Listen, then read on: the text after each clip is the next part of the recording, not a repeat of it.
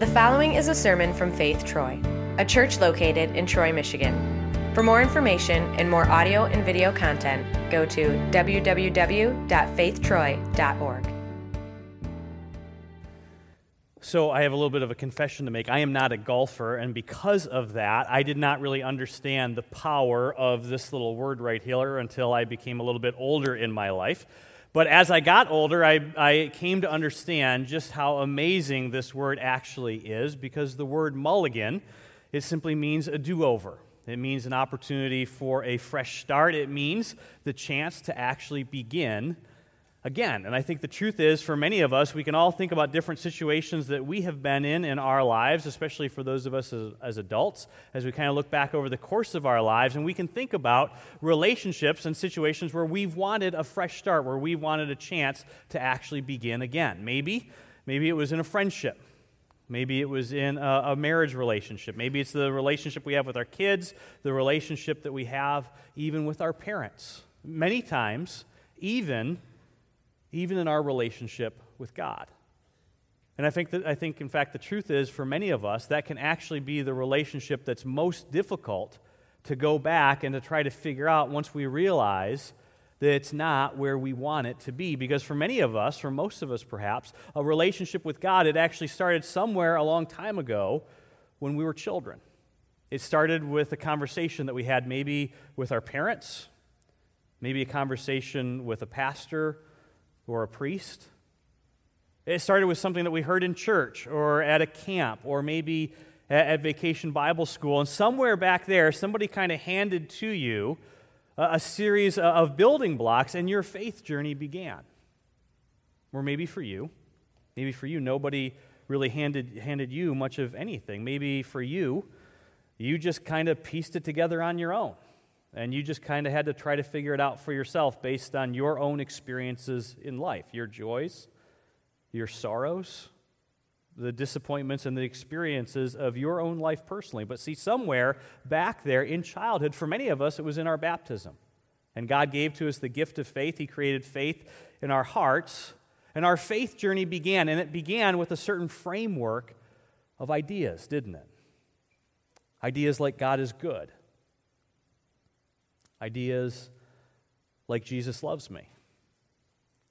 Maybe for you it began by learning to say a certain prayer at bedtime. Maybe it began for you by learning to say a certain prayer at mealtime. And probably for many of us, we were also told when we were younger that God rewards good, that He punishes evil. And so because of that, we'd better learn how to be good little boys. We'd better learn how to be good little girls because God rewards those people who are good. Maybe, in fact, for you, in the tradition that you grew up in, maybe someone actually used that to try to force you, to try to scare you into actually being a good person. And so for all of us, I think that our understanding of who it is that God is, for all of us, we had a beginning. That had a beginning. And for many of us, something we experienced as we got older was that we realized that framework of faith that was handed to us or that we cobbled together or we pieced together when we were young, for many of us, that framework, that kind of began to take some hits as we got older, didn't it? And for some of us, maybe for most of us, probably to some extent or another, for all of us, oftentimes what we've discovered is that childhood faith that we had, that childhood understanding of who God is, that didn't really hold up very well against the rigors and the pressures that come with adult life in this world. And the stories and the lessons that meant so much to us as children, they just didn't seem to that faith foundation that we thought was so firm, they just didn't seem to hold up well in what we've come to experience as adulthood, did they? And yes, God is good. But there's a lot of bad things that actually happen in our world that God doesn't seem to do anything about, isn't there? And see, for many of us, we're taught and we were told that God, you are good, and God, I want to believe that you're good. But it sure feels like, there's a lot of bad in our world that gets rewarded and a lot of good that gets punished. And it's really hard to reconcile a bad world with a good God. In fact, maybe you're here today and you're thinking to yourself, there's a lot of good in my life that I thought was going to get rewarded, but see, God, my marriage didn't turn out the way that I thought it would. And I prayed and prayed and prayed, and God, my mom prayed and prayed and prayed. And God, I was taught that you answer prayer, but God, you didn't answer my prayer. And God, you didn't answer my mom's prayer. And my mom's about the best person I know, God, and so I don't know what to do with that. And for many of us, that left us with that question of, God, where are you? God, where are you? And so for many of us, what we've experienced in our lives growing up is that faith, that belief that we had when we were children, that faith that was so real and so passionate and so significant to us, that just didn't hold up very well against the pressures and the rigors of life in an adult world, did it? Maybe even to the point where you're wondering or you're questioning if you've even got any faith left at all.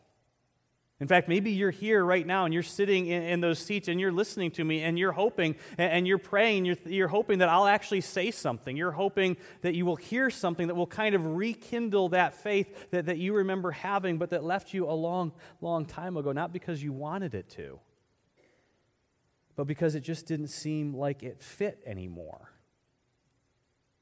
in your adult life.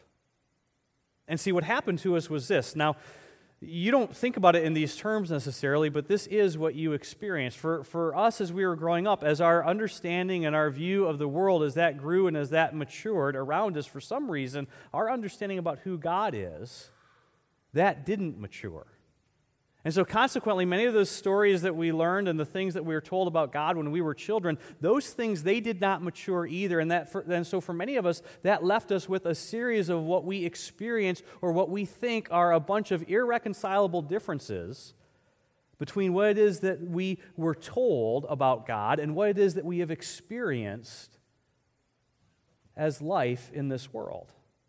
And for many of us, it's created a gap between what we experienced in life and what we were told we should believe. And see, for all of us who are in that situation, we didn't mean to leave our faith behind, right? I mean, we didn't ever make a decision to not believe anymore, just like we never made a decision not to behave anymore. It just became less and less relevant in our own lives personally. And while pain and hurt have never been rational reasons to stop believing in God, they certainly are emotional ones, aren't they? In fact, the truth is, many times it is sin, it is suffering, it is hurt, and it's pain that kind of leads us to wander away from God. And because of that phenomenon that I think has impacted all of us to some degree or another, I think the truth is that for every single one of us at some point in our relationship with God, every single one of us kind of needs a mulligan. We kind of need a do-over. We need a new beginning when it comes to a relationship with God. We need to begin again. And so for the next several weeks that we're together, we're going to begin again, and we're going to kind of hit the restart button when it comes to talking about the subject of faith. And we're going to begin again by asking the question, what if we didn't know anything? Where would we begin? What if we didn't grow up hearing all of those stories? Where would we begin? What if we had never read the Bible before? Then where would we begin? What if we didn't grow up going to church? Where would we begin again as adults as it relates to the subject of faith and specifically as it relates to Christianity? What does it mean to begin again when it comes to the idea of belief?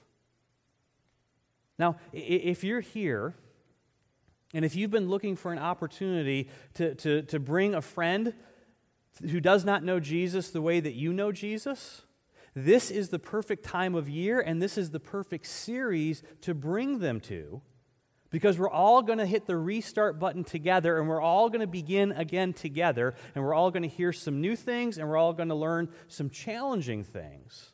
And my hope is that for many of you, for many of us, where that gap has developed between what we've experienced in life and what it is that we were told to believe, and where that gap of irreconcilable differences between our understanding of God and our understanding of life in this world, where that gap has developed, what you will find over the course of these next several weeks that we're together is that your faith and your life in this world as an adult and your relationship with God, they are truly reconcilable. And to get us started today, what we're going to do is we're going to actually listen in on a conversation that takes place between the Apostle Paul and a group of people who don't know anything about Jesus. In fact, they've never even heard the name Jesus before. And this event, it actually takes place about 25 years after Jesus, the events of Jesus' life, and it's recorded for us in a journal that was written by a man who actually traveled with the Apostle Paul. He was one of Paul's traveling companions. And this journal is actually something that we know of as the book called Acts. And it records for us all the events that took place in the first century church. And what makes what we're going to read today so interesting is that what we're going to read together today, it was written long before what we think of as the Bible was ever assembled.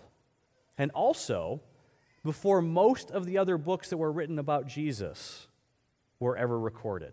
And so what Paul is going to share with us and what Paul is going to tell us today about Jesus, Paul knew because he actually knew people who lived with and who had traveled with Jesus. Paul actually knew James, the brother of Jesus. He actually knew Peter. Paul actually knew John. And so what Paul knows about Jesus actually comes from people who lived with and who traveled with and who knew Jesus. In fact, you should know this. You should know this. The writings of the Apostle Paul are some of the earliest writings of the New Testament, beginning in about 50 A.D., and nobody disputes that. Not even secular scholars who do not believe that Jesus was who he claimed to be. Even they agree, even they believe that there really was a historical person named Paul who wrote most of the New Testament and who traveled throughout what we think of Europe and Asia planting churches. And again, Paul learned what he knew about Jesus from people who actually lived with and who traveled with Jesus. And one day, Paul, he finds himself in the middle of the city of Athens. And he's having a conversation with a group of people, and he begins to talk to them about Jesus. Now, if you're new to church, then you might not know that the Apostle Paul, he was not always an apostle. In fact, he actually began life known as Saul of Tarsus, who hated Christians, absolutely hated them. In fact, he did everything in his power to try to exterminate Christians. And then one day he became one, which is a very interesting story, but it's a story for another day. But the reason Paul became a Christian, it wasn't because he read the Bible. Because, see, the Bible hadn't even been written yet. Paul became a Christian because of something that happened. And so we're going to listen in on this conversation that takes place. And my goal for you today is that you would actually hear and understand how it is that someone who knew the people who lived with and who traveled with Jesus, how it is that this person would speak to people who had never heard about Jesus, who it is that Jesus truly is and who it is that God really is. Because it's in this conversation that we actually get at the heart and the center, I believe, of what's at the Christian faith. And if we really want to begin again, then that's the place that we want to be. And so let's get started. Take out your Bibles, open them up to Acts chapter 17. Now, if you're using one of the Bibles in the seat back in front of you, you can find it on page 1723. And the Apostle Paul, when we get to Acts chapter 17, he finds himself in the middle of the city of Athens. It's the very same city of Athens, Greece, that you can go to and you can visit today. However, when the Apostle Paul got there, verse 16, he was greatly distressed to see that the city was filled with idols. Because, see, Paul understood what all these different idols meant. That these people had absolutely no certainty whatsoever about life in this world. Because, see, every one of these idols was actually built to a different God. It wasn't a bunch of idols to the same God. It was dozens and dozens and dozens of idols, each one built to a different God. And so Paul understood that meant that these people had no certainty about life in this world. And so, verse 17, he reasoned in the synagogue with the Jews and with the God-fearing Greeks, people who had actually converted to Judaism, as well as in the marketplace day by day with those who happened to be there. Verse 18. A group of Epicurean and Stoic philosophers, they began to dispute with them. Now, Epicureans were a group of people who believed that, listen, life is way too complicated. We're never going to figure any of this out, so don't even bother trying. Just try to have a nice day, have an extra glass of wine, and just try not to think about it too much. That's basically what the Epicurean view of life was. Well, on the other hand, the Stoics, they were the exact opposite. Those were people who thought, listen, if you give us enough time, we will figure everything out. And so Paul, he bumps into people from both of these groups. He bumps into people who have both of these worldviews, and he begins to speak with them, and they're willing to engage with Paul on a deep level to talk about matters of philosophy and religion. And some of them asked, what is this babbler trying to say? Now, when we hear that, we think that they're saying that Paul was uneducated, right? And we think that that's what they're communicating, but that's not at all what they meant. See, what Paul was sharing with them was completely new to them. They had never heard any of this before, and so for them, this was a whole new beginning. This was a whole new way to think about life in this world. And so others remarked, he seems to be advocating foreign gods. They said this because Paul was preaching the good news about Jesus and the resurrection. And again, remember, everything that Paul knew about Jesus, he knew from people who actually lived with and traveled with Jesus. Everything that Paul knew about the resurrection actually came from people who had seen a risen and resurrected Jesus. Verse 19. Then they took Paul, and they brought him to a meeting of the Areopagus, the leaders of the city, where they said to him, may we know what this new teaching is that you're presenting? In other words, Paul, we want you to kind of start from the beginning here. We want you to explain this to us. Now, I want to just kind of pause here for a minute and kind of look up here for a second. I want you to try to picture this event in your mind that you've heard so far. I mean, picture what's happening here. And I wanted to know if the picture that you have in your mind, does it look something like this? Because if it does, maybe because that's for you, when you hear this, you think it's just a fairy tale. You think it's nothing more than what you used to read in a children's storybook when you were younger. That it's just this nice story that has been made up and passed down from generation to generation. But see, the truth is, this is where this event took place. And the reason I want to kind of pause here and point this out to you is because what we're reading about today, what we're talking about today, this is not a myth. This is not folklore. This is not a fairy tale. This is an event that actually happened. This is the place, and this is the hill in the middle of the city of Athens. It's where the leaders of the city would come and meet. It's where trials actually took place. It's where they would come together and discuss and debate. It's where the leaders of the city would gather every time they had an important decision to make that they knew would impact and affect the lives of every single person living in the city of Athens. You can go. You can actually stand in this very place today. You can stand where the Apostle Paul stood, where the leaders of the city met to decide whether or not they would actually allow this man Paul to speak about a person and an event that they had never heard of before in their lives. Verse 20, you, Paul, are bringing some strange ideas to our ears, and we want to know what they mean. So, Paul, please start from the beginning, because listen, Paul, we don't know what you know. Paul, we don't have the answers that you have. Now, stop and think about this for a minute. How amazing is this? We are actually reading about an event that took place about 25 years after the life of Jesus, where someone who actually knew the people who lived with Jesus is talking to people who don't know anything about Jesus, and he is telling them what everyone needs to know about Jesus. I mean, how amazing is that? This was their begin again moment. Verse 22. Paul then stood up in the meeting of the Areopagus, and he said, "Men of Athens, I see that in every way you are very religious. For as I walked around and I looked carefully at your objects of worship, I even found an altar with this inscription, 'To an unknown God.'" Now, once again, this is really interesting, and you kind of have to picture this in your mind. So Paul walks around the city, and there's all these different altars set up. Every one of them has a different name of a different god that the people are worshiping. They're all set up throughout the city, and just in case they missed one, they built this, an altar to a god who was completely unknown to them. See, that way, if this god ever showed up one day, you know what they could do? They could say, "Hey, you know what? We've been expecting you. We just didn't know what your name was. We just didn't know what to call you, but we knew you were there."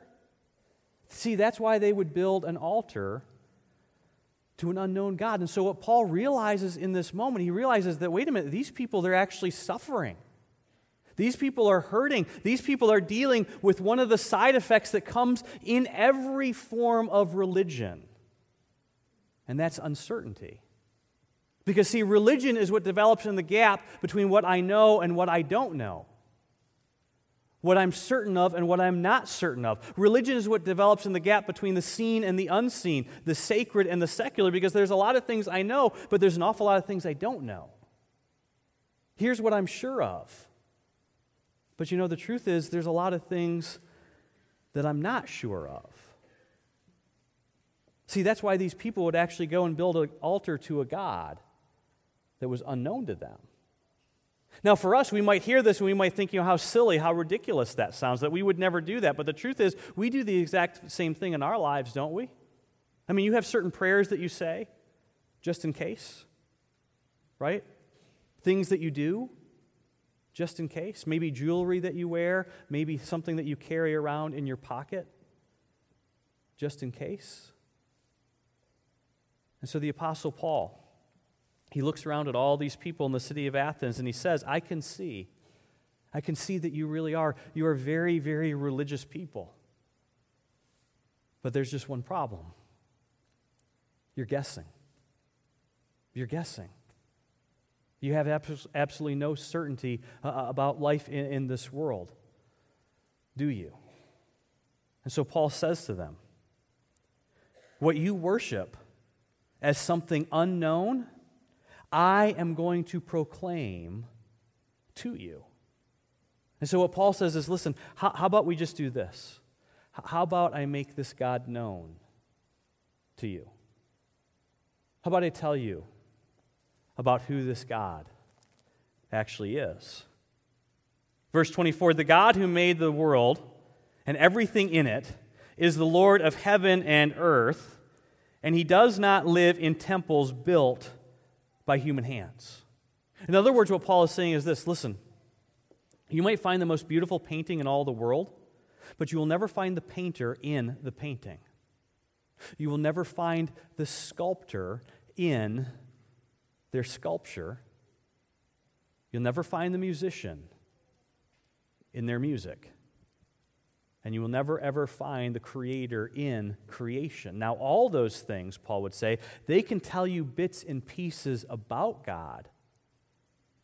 But see, those things, they will never make God known to you.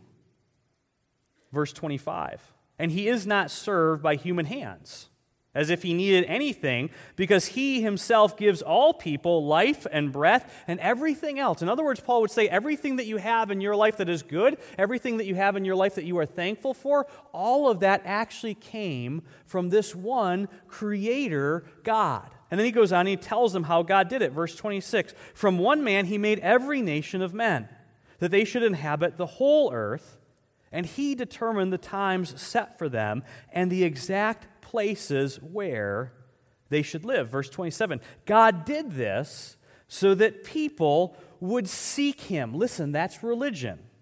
And perhaps reach out for him.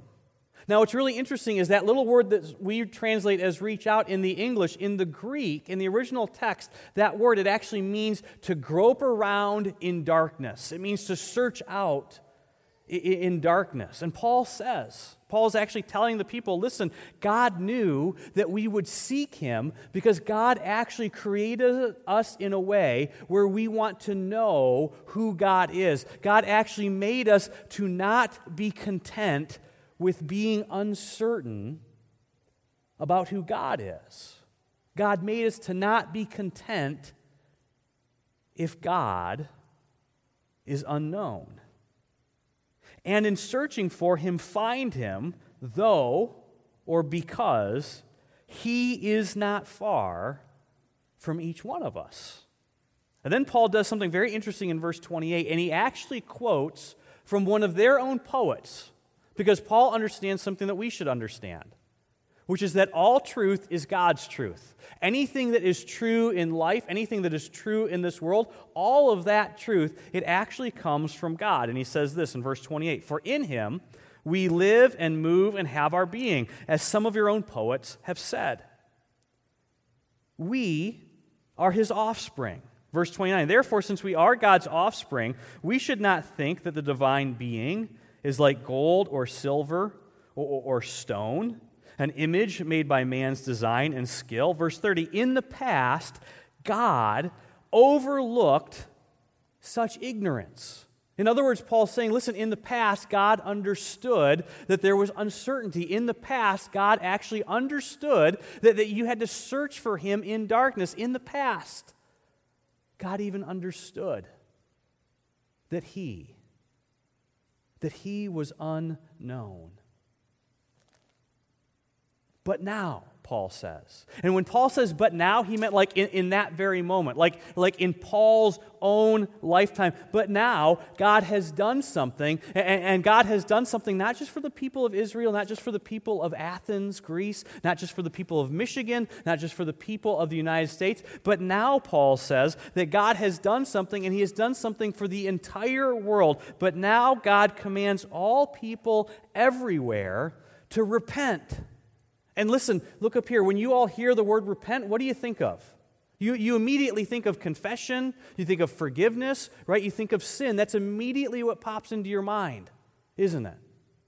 But that is not what the Apostle Paul was actually referring to in this text.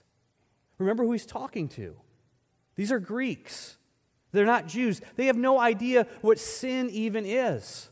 When Paul says repent, he means literally turn away from your misconceptions about who God is. Literally turn away from your false ideas about who God is or what God was, because now God has revealed himself and he has made himself known.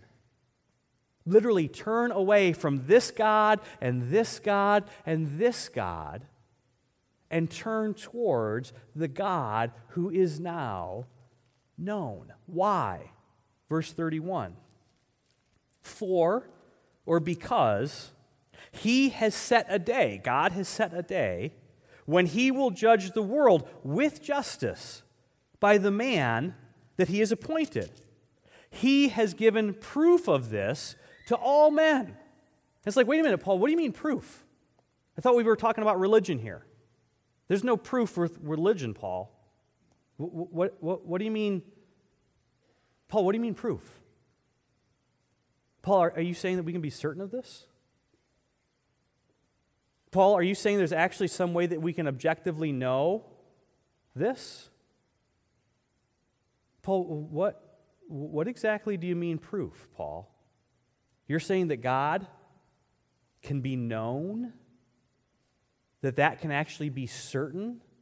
That we can know this? And Paul says yes. Yes, that's why what God has done now is different. Okay, Paul, fine. So what exactly is this proof? By raising Jesus from the dead. See, proof is what takes and changes the hope-so of religion into the know-so certainty that only comes through Jesus Christ. And see, the real question that you've got to wrestle with, the real question that you've got to try to figure out if you want to begin or if you want to actually begin again in terms of your relationship with God and your understanding of who God actually is, the real question you've got to answer is simply this: who is Jesus? Who really is Jesus? That is the question, and it will always be the question. And see, for those of us who are here this morning who feel like we've asked and answered that question for a long time, and we don't have any doubt about the answer to that question, please do not miss the fact that what we find in this text is that when the Apostle Paul has the chance to speak to people who do not know anything about God, he begins with the fact that God cares. And then he moves to the fact that God has revealed himself. And that God has actually revealed himself as a man. And if you kind of struggle to believe that, if you're kind of skeptical about that, which of course you would be, I mean, why wouldn't you be? God actually offers proof of that. God decided to prove it to you because he knows that we're skeptical. And so every time you question whether or not God actually loves you, and every time you question whether or not God actually cares about you, and every time you question whether or not God is actually listening to you, the proof that you are looking for, it is not found in the circumstances around you or that you are going through in the moment. The proof that you are looking for is actually found in the cross of Jesus and the fact that God has raised him from the dead. See, the cross is the place to begin, and the cross is the place to begin again. And so because of that, the question you really have to answer, the question you have to wrestle to the ground as it relates to the idea of faith, and specifically as it relates to the idea of your faith personally, it really is, who is Jesus? And what you will discover, I promise you this, what you will discover, like many of us have discovered, is once you actually answer that question, then many of the other questions that you have about life in this world, they actually begin to answer themselves. And so there on that day, on that hill, the Apostle Paul, he left all the people there to wrestle with and to answer that very question, just like I'm going to leave you here today. And if you don't know how to answer that question, that's okay, because this is just the beginning. Let me pray for you. Heavenly Father, thank you so much for actually being the God who has revealed himself, the God who gives new beginnings. And Father, for all of us who are here this morning who really do need to begin again in our relationship with you, I pray that you would actually give to us the faith that we need personally, not only to ask that question, but Father, especially the faith that we need to have that question answered for us. Because that question, it really is the question that changes everything. It changes the way that we view you. It changes the way that we view ourselves. It changes the way that we view our world and our relationships. Father, that's the question that changes the way that we view life and death in this world. And Father, I do thank you for the fact that you are the God who is close and not far off. And I ask that you would please reveal yourself to the person who is here today, who is seeking and searching in darkness, perhaps, to find you. And Father, for those of us who do call ourselves followers of your Son, followers of Jesus, we do know what the word repent means. And so, Father, we ask that you would hear us in these next few moments as we personally and silently confess our sin to you. The good news of the gospel is that not only is Jesus close, it's better than that.